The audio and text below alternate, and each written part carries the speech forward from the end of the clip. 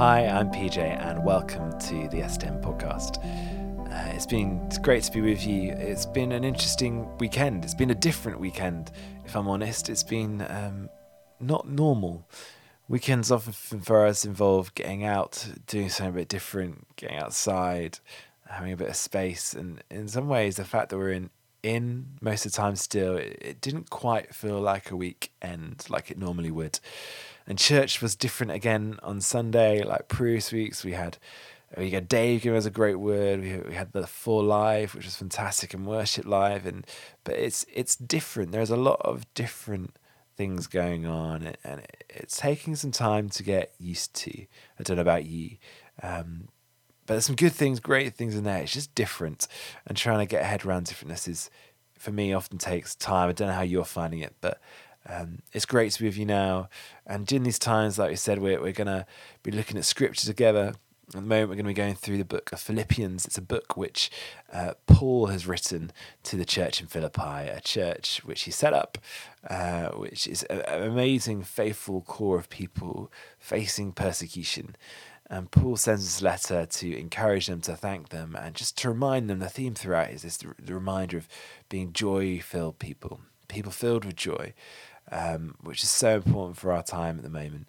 And so we're going to continue to get in that. We're going to continue in the first chapter, Philippians chapter 1, and we're going to read from verse 12 to 26, looking at that together, think about it, and then pray as we just continue to journey in this season together as a church.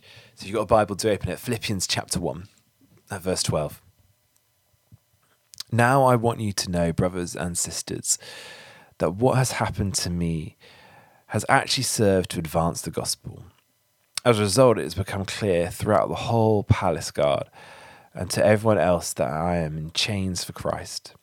And because of my chains, most of the brothers and sisters have become confident in the Lord and dare all the more to proclaim the gospel without fear. It is true that some preach Christ out of envy and rivalry, but others out of goodwill. The latter do so out of love, knowing that I am put here for the defense of the gospel. The former preach Christ out of selfish ambition, not sincerely, supposing that they can stir up trouble for me while I am in chains. But what does it matter? The important thing is that in every way, whether from false motives or true, Christ is preached. And because of this I rejoice. Yes, I am continue to rejoice, for I know that through your prayers and God's provision, the Spirit of Jesus Christ, what has happened to me will turn out for my deliverance.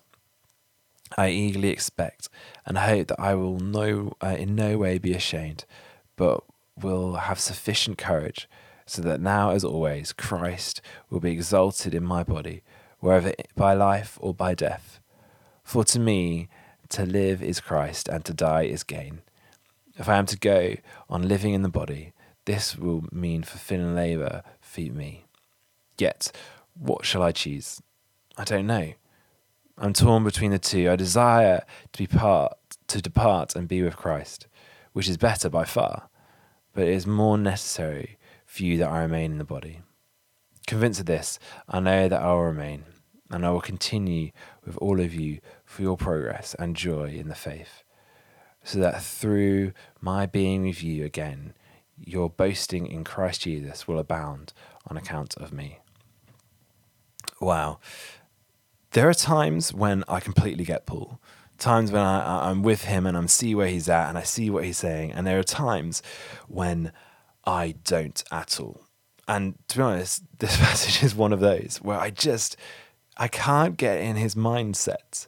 He is just so different. He has such a different perspective on me. Paul in his time is imprisoned.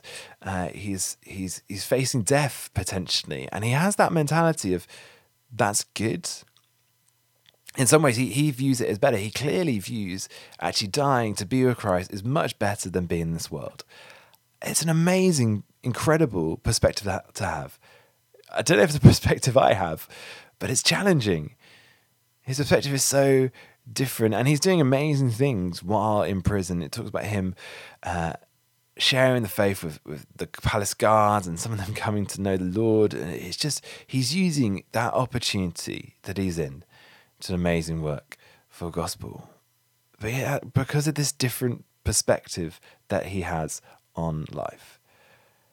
And he says those words that many of us may know in verse 21, for me to live in Christ and to die is gain.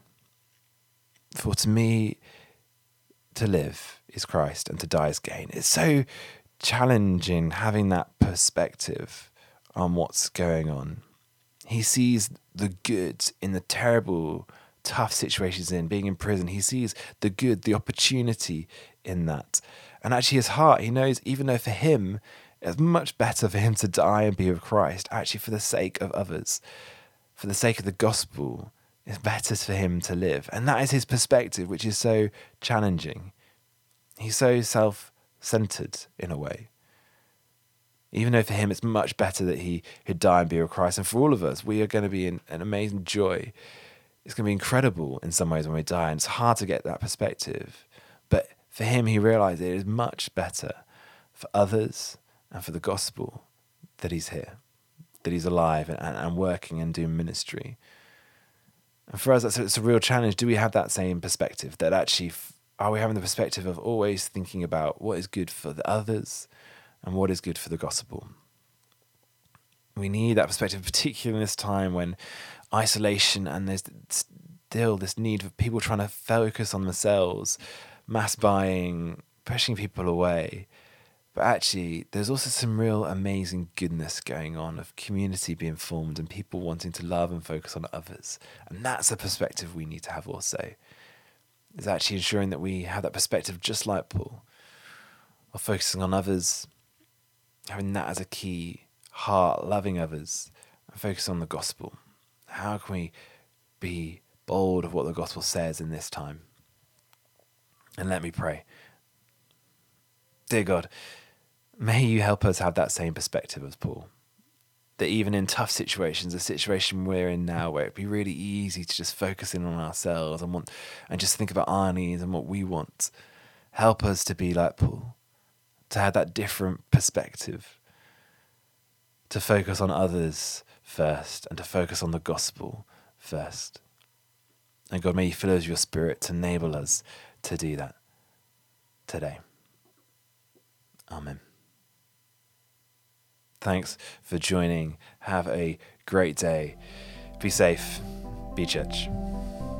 Keep washing your hands. Bye.